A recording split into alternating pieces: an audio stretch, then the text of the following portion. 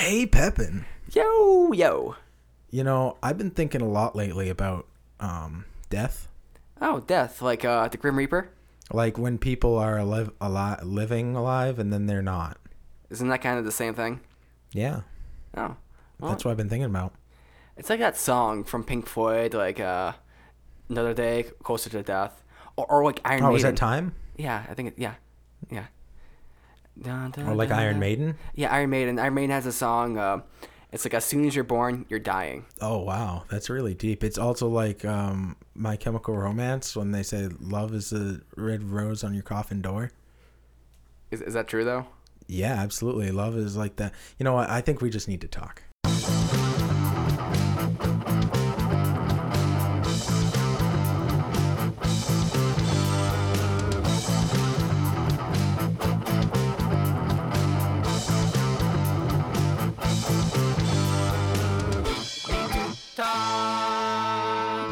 Welcome back. So glad you guys could join us. I am here once again with my best friend, Nathan Pepin. How's it going, Pepin? Yo, I am here. I'm ready to talk about the D word. All right, and I am here with Brian, the D word. Dude. How's it going, Brian? I'm back. I'm so good. You're my brother, and I'm happy to have you. Yeah, woo. Now everybody knows the status.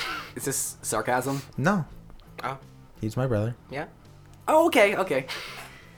I was talking about the happy part. Oh, okay. Well, yeah.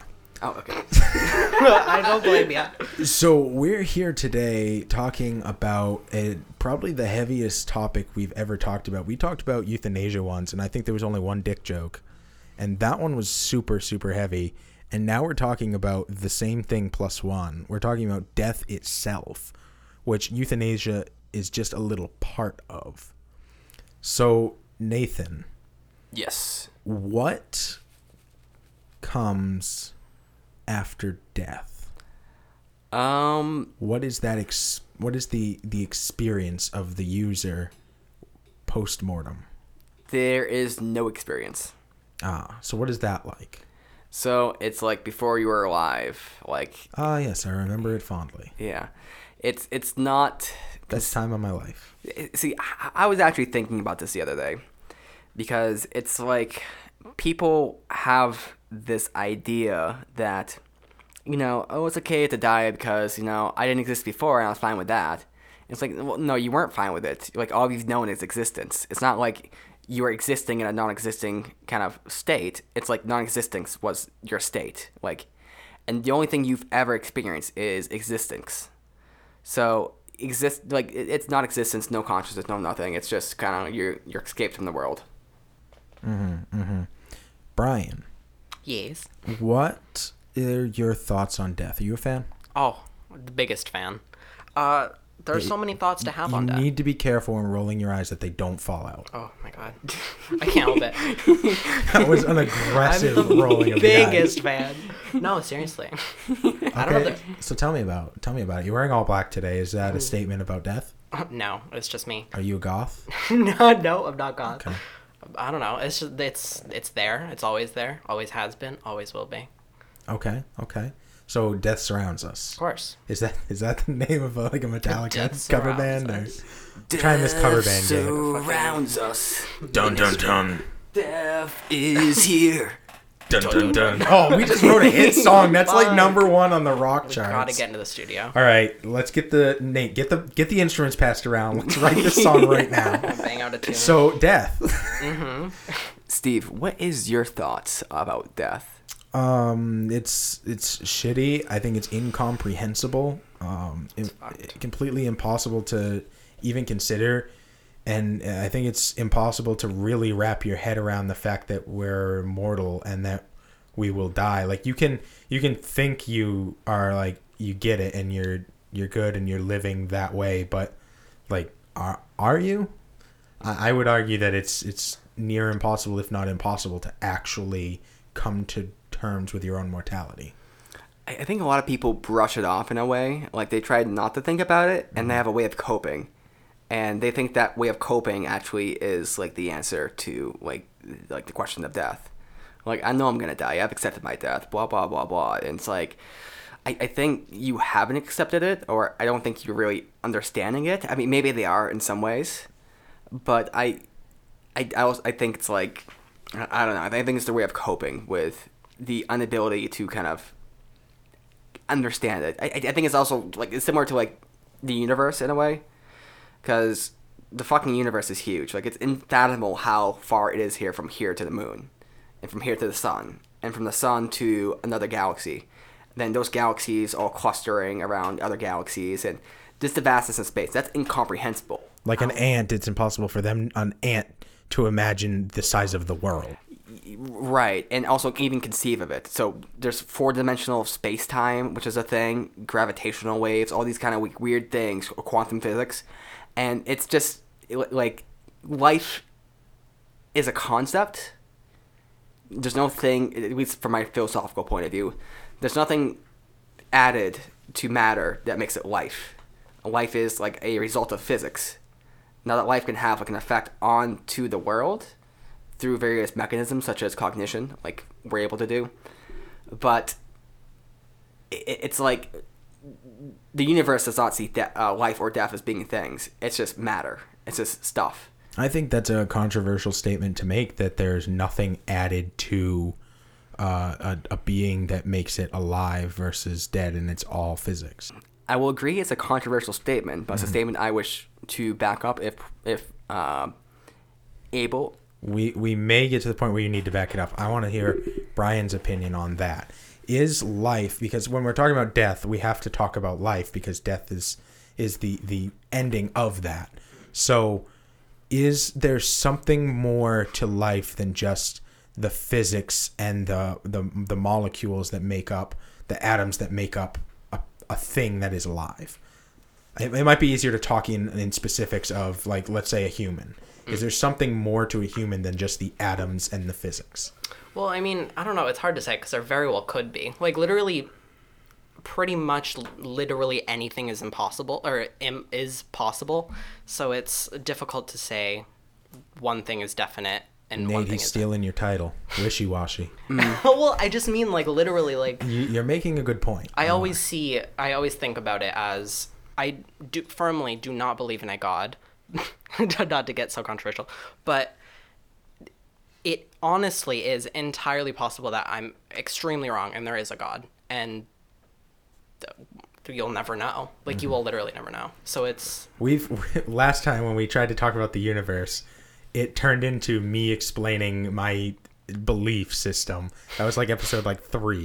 Yeah. So I want to do our best as we can, to not deep dive into God. I get that. But I think it's a very important thing to bring up in a situation like this, because one of the biggest reasons that a lot of people believe in God is because it gives them solace in the inevitability of death, and it gives them a way to cope. Yeah, it kind of solves the issue, like, I'm gonna die, and it's like, oh, no, I'm not, I'll still be reborn in some kind of life, like, even if it's, like, hell, it still solves that problem, because you're still gonna exist.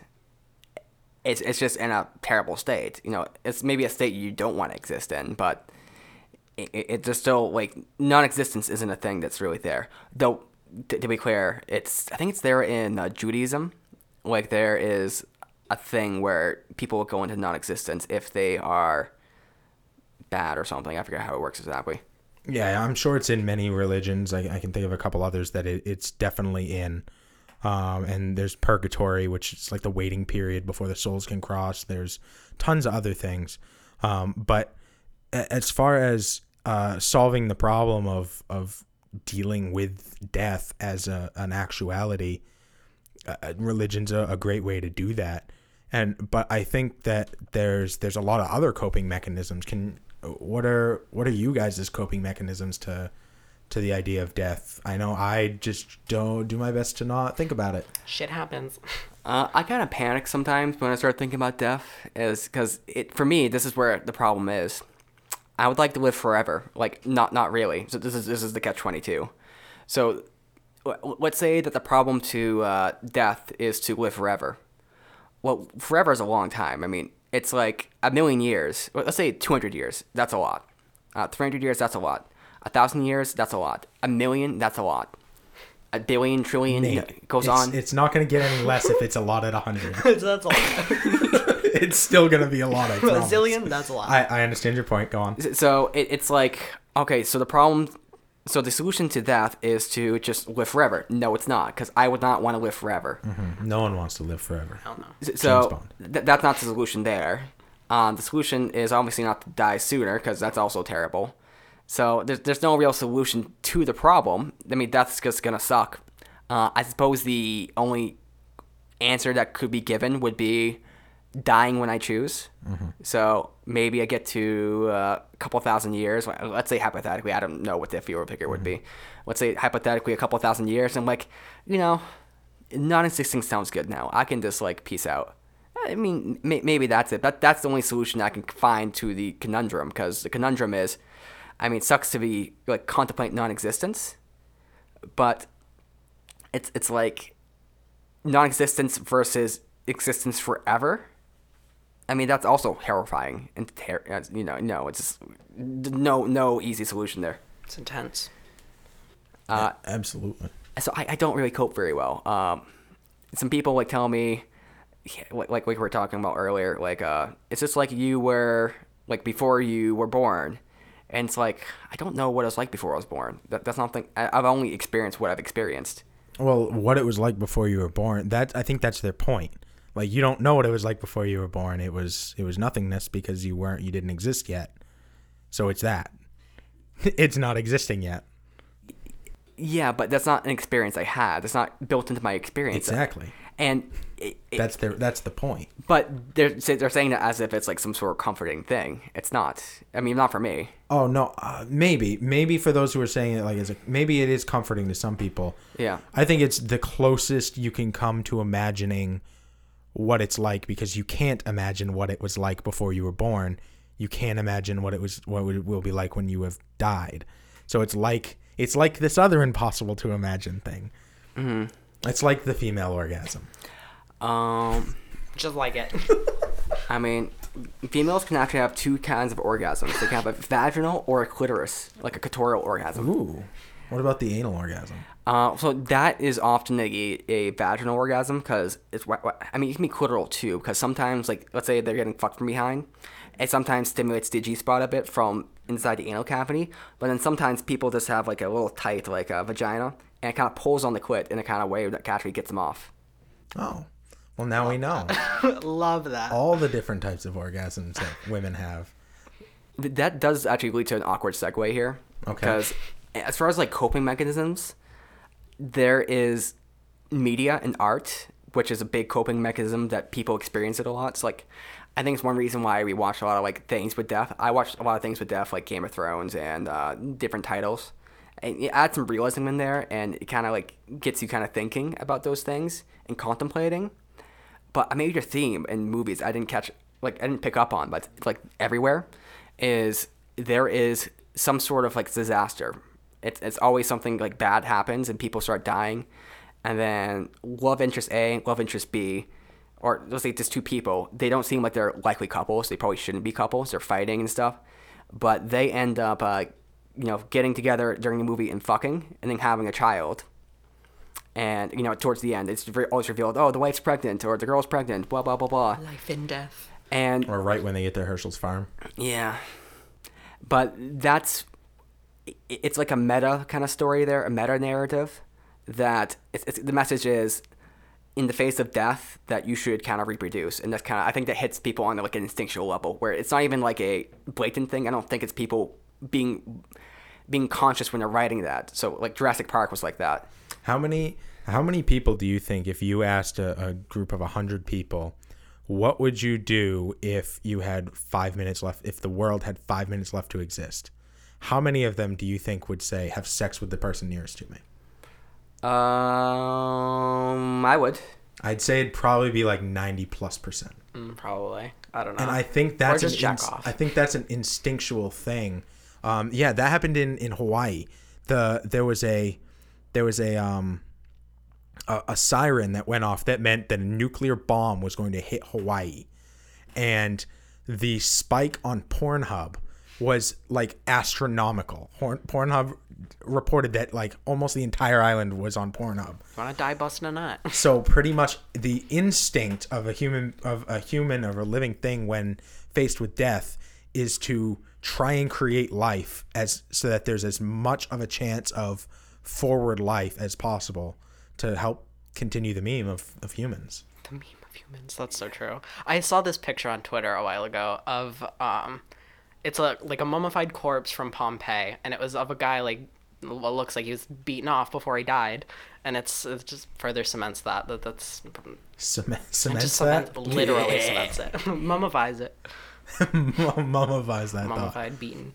There's actually a weird thing with that too. So you guys heard about what's it called? Let's call it the death reflex. I forget what it's called. But when you die, you often like jizz. Like you often defecate, but you also often jizz. I've never heard that. I know that the defecation thing. Yeah, I've heard your bowels releasing because your entire body goes weak. But you feel euphoria before you die? Is that why you ejaculate? People will get erections and stuff, and there's an evolutionary scientist. His name is Brett Weinstein. He's on the Joe Rogan show, and he was kind of talking about a hypothesis about that. So the idea is, let's say that there's like two tribes way back in the day, and let's say that Tribe A attacks Tribe B, but in Tribe B, let's say John and Susie are having sex, and let's say they come in and they kill John like right on the spot before he has a chance to get out of her or anything. That might trigger the response to ejaculate, and then it might get Susie pregnant, and then Susie will have John's child at some later point. And the idea is not that it's like advantageous, but it's been advantageous to some degree with people dying and ejaculating, that it's impregnated some women, which has passed along that trait to be successful. I don't know. I feel like it would have more of a biological function than that. Like how you would release your bowels because you don't have the tension anymore in your muscles to be able to hold them in. That it would be something more similar to that. I feel like I don't know. I'm no science major. At least with the ejaculation, so it could have started as something which was accidental in that kind of way. But then let's say it's the first couple times it happened, it was accidental, where someone died during copulation and they ejaculated at the same time. When that happens over time, it makes it more prone to happen again. So maybe it's not designed for that purpose particularly, but there's nothing weeding it out. And maybe there's something enhancing it slightly. And then it becomes a thing, because that is a weird thing. I'm not sure about the bowels, though. It's definitely like just relaxing, I guess. But maybe it's the same way to like ejaculation, but there's nothing stopping it. One thing that scares me about death, I mean, somewhat related to that, is evolution does not. I mean, I have to check here. Brian, are you an evolution believer person? Yeah. Okay. Yeah. It's a thing. And Steve knows my views about evolution. Mm-hmm. I'm aware of Steve's views. And evolution is not programmed for, like, nice deaths. Like, there's nothing that makes you die early. I mean, besides... Wait, what? If you're suffering, if let's say you are suffering, right, and you're going to have, like, a painful death. What about shock? Shock is a way to keep you alive. So you go into shock because it's like fight or flight in a kind of way, but you go into shock that way you don't do much. You kind of stop operating, and this allows you to avoid certain things. There's an argument, let's say, that there's a lion that attacks you, and then if you go into shock, maybe the lion will stop attacking because it thinks you're dead and maybe bad meat. There's three different arguments there, which like they're not like the best arguments, but I've heard them.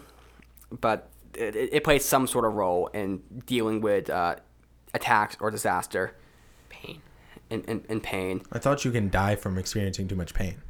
Yeah, you can, but there's nothing. It's not like that was programmed. It's not like you are dying because you're experiencing. It's not like your body says, if I experience too much pain, I'm gonna kill myself.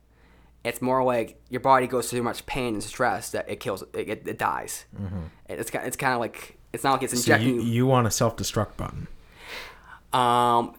Kinda, not really, but it's like I just am reminded of medieval times where like Vlad the Impaler was very much into impaling, and he would impale people in ways they would stay alive for 3 or 4 days, just slowly dying. There's nothing that will make you die if there's nothing forcing you to die. Nate, are you concerned about Dracula? A little bit concerned, to be honest. I mean, he hides out sometimes as a bat. He's out there. You know that's what Dracula's based on, right? Vlad the Impaler. Yes. Okay. Yeah. He got that moniker, and I kind of love some of the stuff which like ties that in. There's like some anime called Hellsing which does that. He's like his name is Alucard, which is Dracula backwards. Yeah, that's an old one. That what usually was Dracula's son. Yeah. Was Alucard. And I'm not sure if there's like some sort of mythology with that. It's Japanese, but Alucard has all these different personalities. When he bites someone's blood, he absorbs their soul or something. And he also has like a Dracula inside of him, and the Dracula is like the original like person, and he's like, or they call him Vlad, I think, but you know, it's pretty weird. But it's Yeah, pretty that's cool. anime. Anime for you. I love anime. Hey, if you like this content, check out our friends at GNA Podcast. Find them in the description or on Facebook at GNA Podcast. You love them as much as we do. Yeah, I wish it was like Dragon Ball Z, where if you die, you can just gather the Dragon Balls and wish them back to life. How many fucking times did Goku die? Like, he had to die in order to save the world. Yeah, no, I don't know. It's like the Boo saga. He came back from the dead to fight Boo, and that wasn't needed. The Boo saga was amazing. I love the Boo saga. It went on for too long. I just like Boo. And how he was like this big fat thing. And Yeah, then is he he that wasn't. big pink fuck? Yeah. I don't watch Dragon Ball Z, but I know who it is. Yeah, everyone knows Boo. Boo. Nate prefers the Frieza saga. Actually, I think my favorite saga is the Cell saga. Yeah, so. And there's like certain like elements of life and death with that as well, with androids and what it means to be a human and so on and so forth. Yeah, like what it means to be alive. Yeah. So, at what point is a robot alive? When it can, when it can feel and express genuine human emotion. And what does that mean? Yeah. When it advances so far that it can literally like feel and like the question there is the measurement of like feel or genuine, like how do we tell if something's a genuine emotion? that's like a very good point. it can simulate it, right? Right. Okay. Yeah. And Well, I mean, so can humans. They can simulate genuine emotion. There are people who are sociopaths who don't feel empathy, but they can fake all these emotions very, very well. Some would say better than people who are actually feeling them. Sociopaths. yeah. This is, I'm going to throw this out there and you guys tell me if maybe this is a starting point. Yeah. So let's say that there is a program made, let's say there's a super fancy computer, and what it does is it scans somebody's brain, maybe like their whole brain, or maybe like everything that would be needed to simulate the person's brain in real time. And they scan the brain, they do the simulation, and that simulation is running. And let's say, just for hypothetical reasons, it's accurate. It works. I don't understand. What do you mean by they do the simulation? So they have like a layout of all the neurons, Yeah. and they can put inputs into it, say like the vision and stuff. Yeah. And they are running essentially. It's a digital version of the brain, just running in real time, just like our brain would be running. Okay, so it's mirroring the electrochemical components of the brain. Then any sort of input that would be on a real person, it mirrors the same input on the program. Yes. So essentially, A digital brain. Yeah, digital brain. Essentially, you could just imagine like it being in a chip, let's say, and let's say they connect that chip up to like say some sort of robot type looking thing, I don't know what we call it, an android. Yeah. But something mechanical, so they have eyes and all the normal stuff they can walk around in real life, then get vision from vision, sight, all of the senses. So, to me, if that thing was literally simulating a brain, and it had access to stimuli and was kind of acting ordinary in that kind of way, that would be an example of a conscious, say, artificial or say digital technology, which is conscious, capable of feeling emotion, thoughts, reason, all that sort of stuff, because it is no different than a brain. It's just a different mechanism of acting. Would there be disagreement or agreement with that? I disagree. Brian? I mean, I don't know. I guess it kind of goes into what I was saying, I guess, a bit about them feeling things. I don't know. Because it's essentially taking your brain, everything that would be involved in you, And putting it into a machine. and yeah, so it's all digital components. It's like a central processor, RAM, and stuff like that, but it's doing all the same processes and doing everything which your brain would be doing. Like it's imagine like a 3D model being like kind of done, and it's kind of figuring out how your neurons would fire, all the little chemicals and stuff that would be released, what's going into your body, coming out, and so it does all that kind of stuff and simulates it. So essentially, it's just your brain being simulated into a computer system instead of existing physically out here. You could argue it exists physically within like the electrons and the circuits and stuff, but you get what I mean. I just think there's an element to life that has to do with starting from zero and becoming and working your way through. All you're doing is making a copy of real life. You're making a copy of something that has had time to mature and become a thing that it's not the same because it's not genuine. It wasn't it was created. It wasn't born. It didn't have to live through, say 30 years to become this thing that solidified these two neurons that connect because one time when I was 6, I broke my leg. So now every time I go near a rock wall, which is where I broke my leg, I have a tingling in my leg, and that's why those neurons are connected. That's why that nerve feels that way. It's a copy of the real thing. It's certainly a copy, but it's a copy that would have all the same patterns and neurons and it falls from the same lineage there. It's almost the same as but it's not genuine. It cheated. It got a head start ahead of everything else.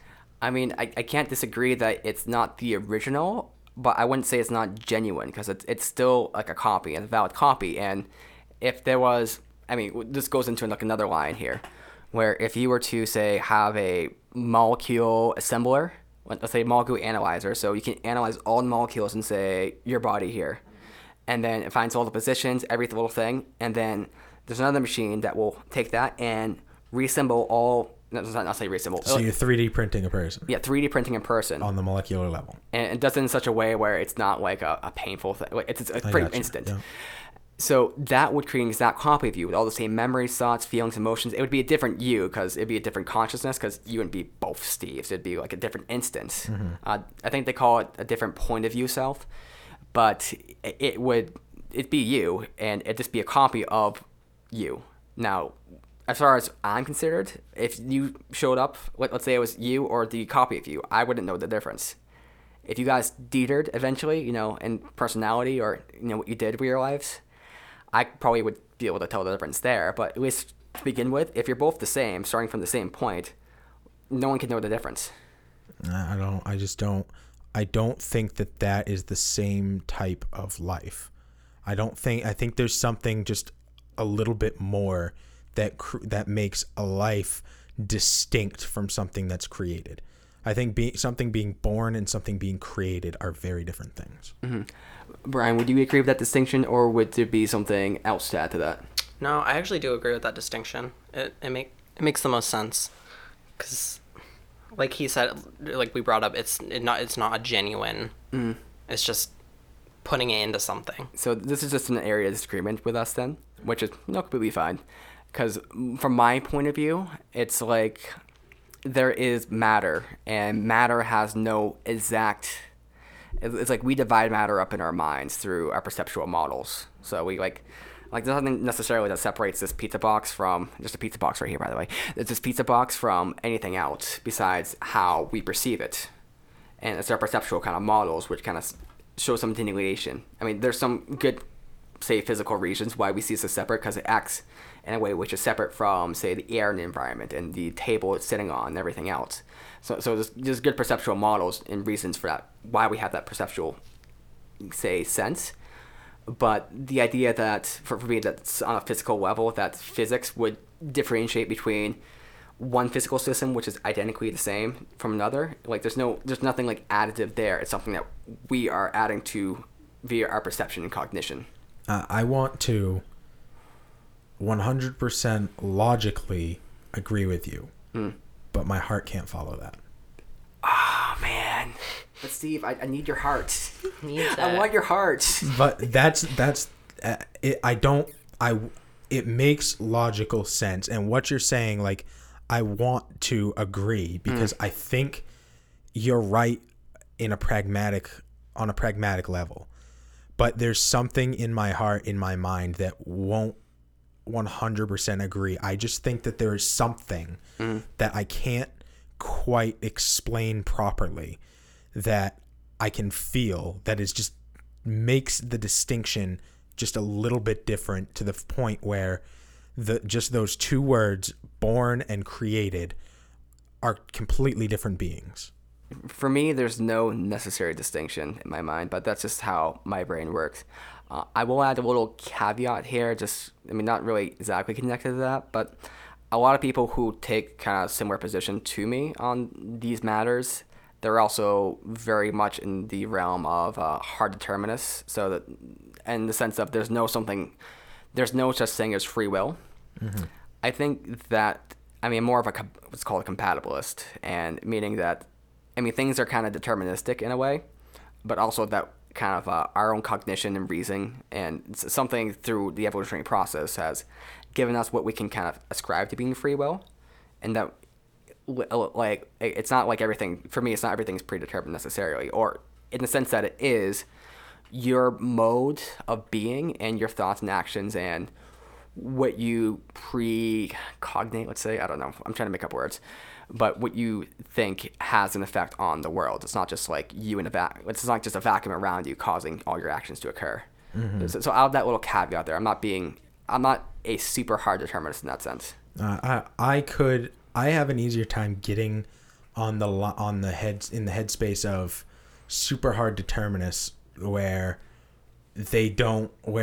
everything is going to happen the way it's going to happen, and realistically you have no free will over what we were talking about earlier.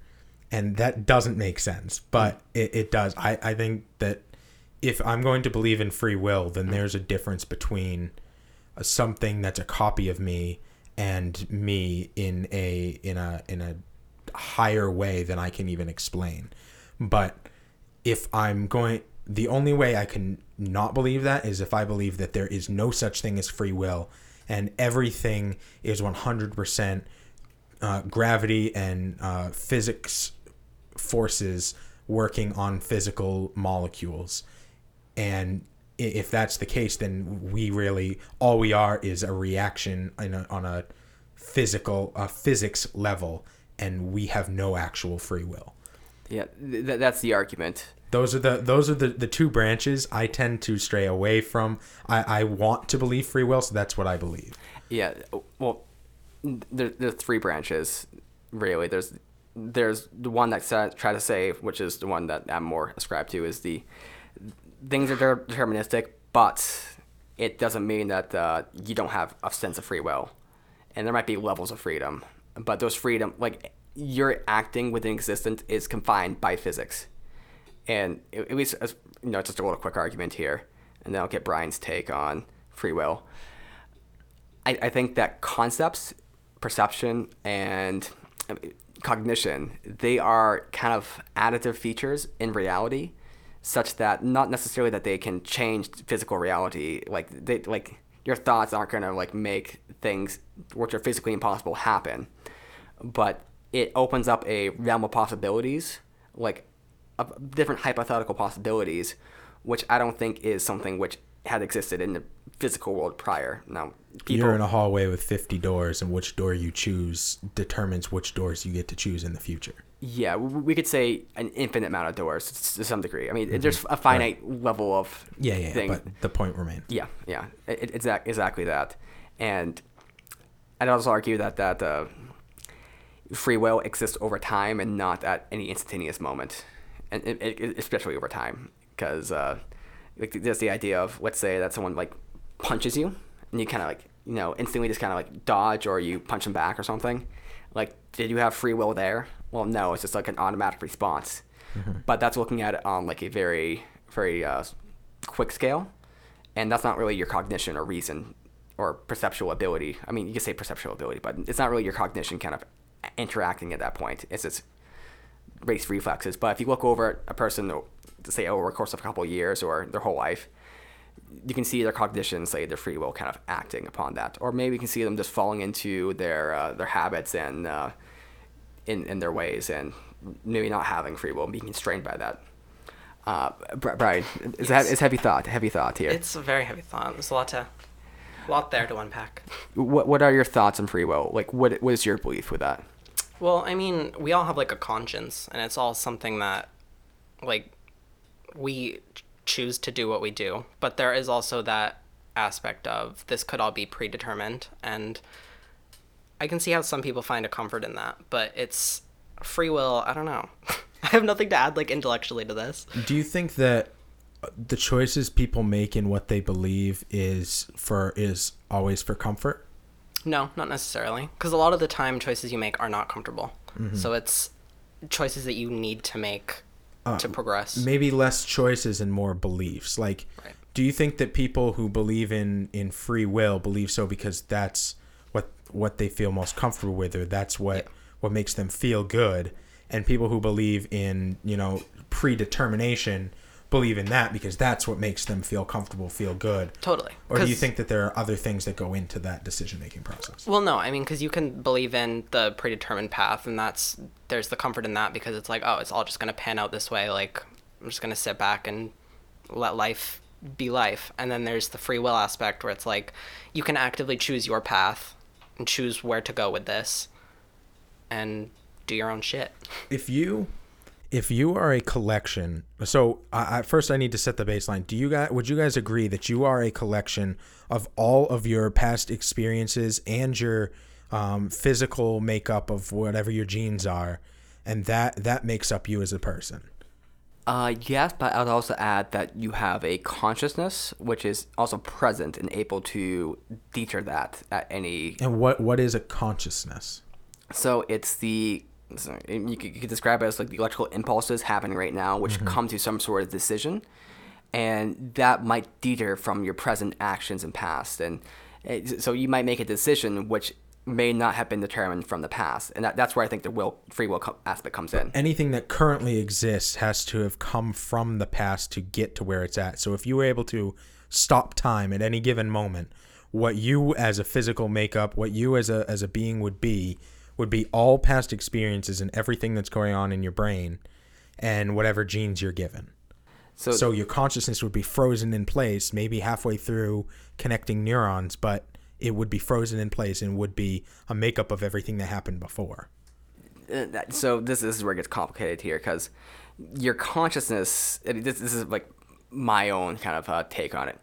Your consciousness does not exist at any given second, because consciousness is a concept that doesn't actually, it's a way of describing something, but there's nothing in your brain that's just like a conscious thing. Rather, it's something that's measured over time to see if someone has some sort of is capable of making some choice or kind of making some kind of calculation. You have to look at that over a period of time, say 1 second, 3 seconds, 5 seconds, a minute. It's not something which just exists, because. So you're saying consciousness is a measurement tool?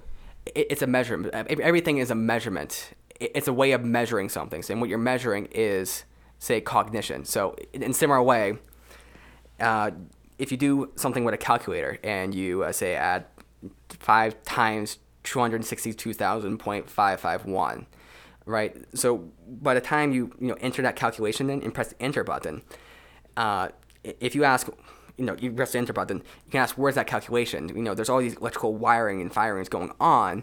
So where's the calculation? Well, the calculation is occurring. It's a process.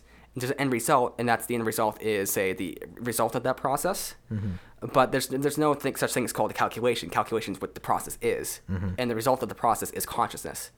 And consciousness is a multitude of calculations and mathematical things, and I'm going to argue that in this instance, consciousness is a fallacy, because the argument would be that everything that's happened to you before it makes up who you are and what decisions you will make in the future. It influences them heavily. And then outside stimuli plays a role in what decision you make. So we're talking past experiences, we're talking nature, your physical makeup as a being, and we're talking outside stimuli are what make up the determining factors on what decision you make. And those three things combined are what we're calling a consciousness that decides to make a decision. And that those things are not something that you yourself have a choice over. And therefore, you don't have a choice because all of these things will always result. If we rerun the same tape over and over and over of you making a decision, you will always make the same decision. So there's given the same set of circumstances. So there's a lot there, and I add again that I am arguing that there's an evolutionary process which has created something which is a physical system. It's created a particular physical system which is capable of doing things which are not necessarily on the same path of the past actions and past behaviors, and does not violate physics. But in this main mechanism through which it's acting are concepts, and concepts are a added level of perception. And that, yes, it is true that if you had the same exact simulation, that there would be no difference. And this was kind of the point with the clone, that it would be the same exact consciousness, but does that mean that that copy of the consciousness did not have a sense of cognition, perception, and, say, an ability to choose between a number of different actions during that actual moment of choosing? Now, if all the circumstances were the same, it would choose the same. Because otherwise, you'd be saying essentially a probability thing. Let's say with the 50-door analogy, let's say that we had 100 different simulations running of an individual who was in situation A, and let's say there's 50 different doors, and you have 100 people. Probably about 2 will choose each door. Let's say it works out that way statistically. Like that's not exactly free will there. Free will is the process of choosing to choose a door. It's the cognition and factors in there. And that gets into complicated kind of definitions, but my views on this are very technical, which I apologize for. I just don't agree, because I think that if you create an exact copy of somebody in one room over, and they're exactly identical rooms, and you tell them both to pick from a plate of 50 different, there's a French fry on each plate, and that the two of them, if they're exact mirror copies and the copy is created at the exact same moment, then those two are going to make the same exact decision because they're facing the same exact circumstances with the same exact previous experiences. There's no way that there's no difference. It might as well be the same person just it might as well be one person doing the thing. Yeah. So there's no disagreement with that the things that decision would be, say, predetermined, and there's no argument or there's no disagreement that things wouldn't be considered predetermined. But the disagreement is in that things are predetermined, that there's not a role of cognition and, say, will of say, it's not just the environment coming in, but it's also the person, the neurons kind of doing we call it a loop on themselves. My argument is that the neurons doing a loop on themselves is just like there's the outside stimuli, and then there's also everything that's happened before that's brought you to the exact moment that you're at, that's brought your neurons to be exactly where they are, that causes them to fire forward, that causes you to move forward. Yeah. And that all starts in a place that you don't have control over. Yeah. Before you have memory, you're doing these things. And then, so you don't have control, and then all of a sudden you get control. And at that point, you're already at a point where if you were a mirror of yourself, you would always make the same decisions. So if you would always make the same decisions in the same circumstances, then you never really had a choice in the first place. Well, that's what you were always going to do. So this is coming down to like a technical distinction. It always does, Nathan. I mean, because for me, I'm saying I mean, you're making the argument that if there is only one, so this is what is like the one kind of path or one timeline. Mm-hmm. So if there's only one timeline, there's no choice within that timeline. Mm-hmm. And if there's no choice, so if there's only one single timeline, say for all existence, then there's no choice on that timeline. Right. Now, what I'm arguing is that, you could say in a sense that the timeline is being created as it kind of comes through, and even then, if it's not, it's still you can still talk about the compatibilist mindset because, or not mindset, the compatibilist kind of argument, because the question's not about what happens in that timeline and how it occurs, but also what was involved in certain things happening on the timeline. And this event occurring on this instance is a result of, say, cognition, of, say, what I would describe as free will. And I'm not going to be able to make the full case here, but there being a single timeline and things being determined does not contradict my point necessarily. And I wouldn't argue that people would have different reactions, and especially the French fry one. So we'd see divergence most likely over time. But the argument would be, especially with smaller actions, like, yes, they'd be exactly the same, of course, because choosing a French fry is not really an action of free will or not. Divergence over time is what I'm arguing you're calling free will. So I'm not arguing that divergence over time is occurring, and rather I'm saying that divergence over time would occur if you have two clones kind of in that instance. I'm saying divergence over time is free will. That's what people consider free will. That's what some people consider free will, not my argument though. I don't know. I guess I don't understand your argument then, because I think that if there's one timeline, then even if it's being created as it goes, if you had a computer powerful enough to simulate it, you could pre-simulate what's going to happen. Mm-hmm. So if you can pre-simulate what's going to happen, then it's already happened in a way, because you know it's going to happen. But I don't know why that matters that things are predetermined, though. Because if it's predetermined, then you don't have a choice. So you're always going to make that choice, and if you're always going to make that choice, then there was no choice to begin with. So I don't quite exactly, because I'm not saying that if there's one timeline okay, I'll say there's no choice if that's like the appropriate nomenclature, but that to me that's not exactly free will. For me, free will is the measurement of, say, cognition and things which are happening. It's the ability to make, say, a choice which diverts from the predetermined. Not I want to say predetermined because I want to, I need more of a structure to actually lay this out, because the wording is very careful, because this is where there's actually a book written. I haven't read it, but I heard an interview with it, and the topic of free will is really hard to talk about because our nomenclature and the way we speak about, say, freedom, will, predetermination, and all that sort of stuff it's very wrapped up in stuff. So it's very hard to talk about this without either being really, really technical and getting things confused. So this is somewhat we're experiencing here. Do all living things have free will? No. God, no. I mean, you can even argue that people don't have free will, a lot of people. Because a lot of people, they are, say, products of their environment. They don't do anything which will... They're essentially just biological functioning machines. Now, the measurement of free will would be something over time, most likely a long time, because that's where you'd measure, say, the effects of cognition, reason, rationality, of the ability to generate new ideas which were not in the pre-existing, say, possibilities. It's generating new possibilities from old ones. Now, you could say, ultimately, if you could simulate the whole universe and kind of go through, there'd be a single timeline, and all that would be included, which is true, but the measurement is, did that person have a thought, a cognition, something which was within them and self-directed, which created that? And to me, the answer is yes, and that is free will. It's a thinker. That makes a lot more sense explained that way. So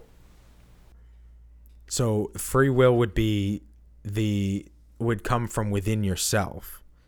And that is part of the aspect of what creates the decision. Yes. And you wouldn't be able to look at it at any instant, because decisions are not an instantaneous thing. It's like the calculator example. So we are disagreeing about definitions.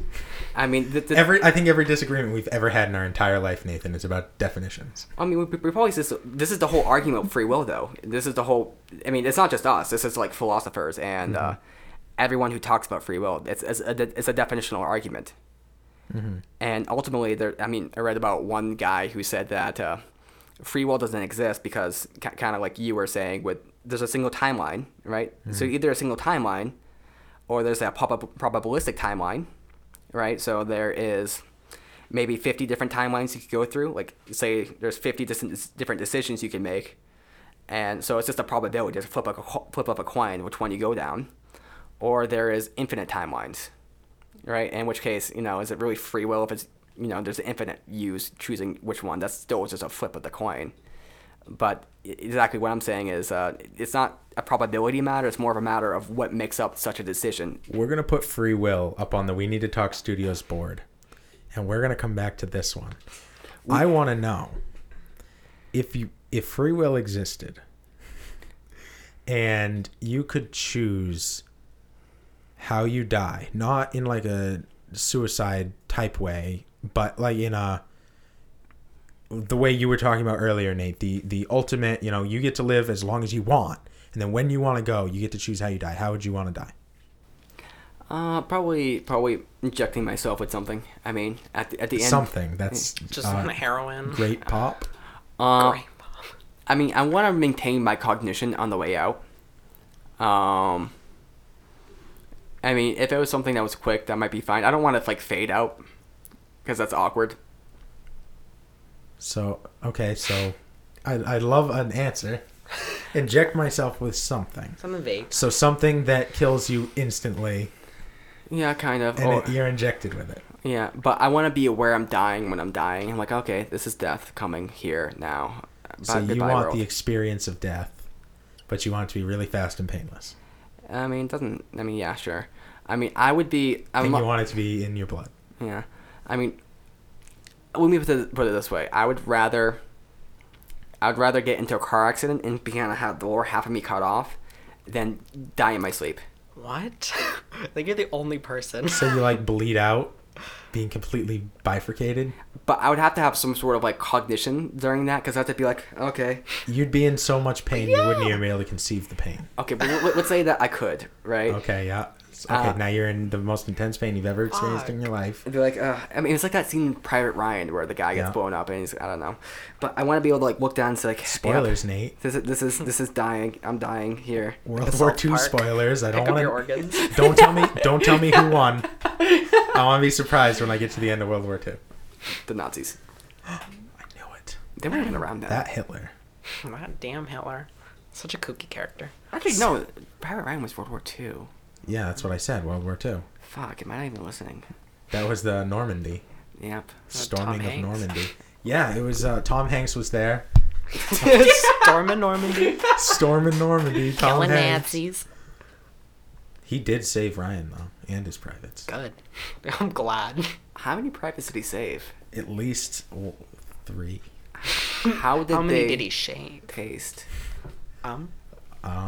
Probably quite a few. Okay.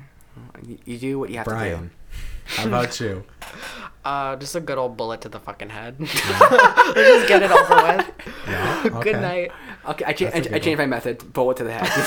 Alright, I'm gonna go with bullet to the head. Brian's though, not mine. Symbol. Fuck.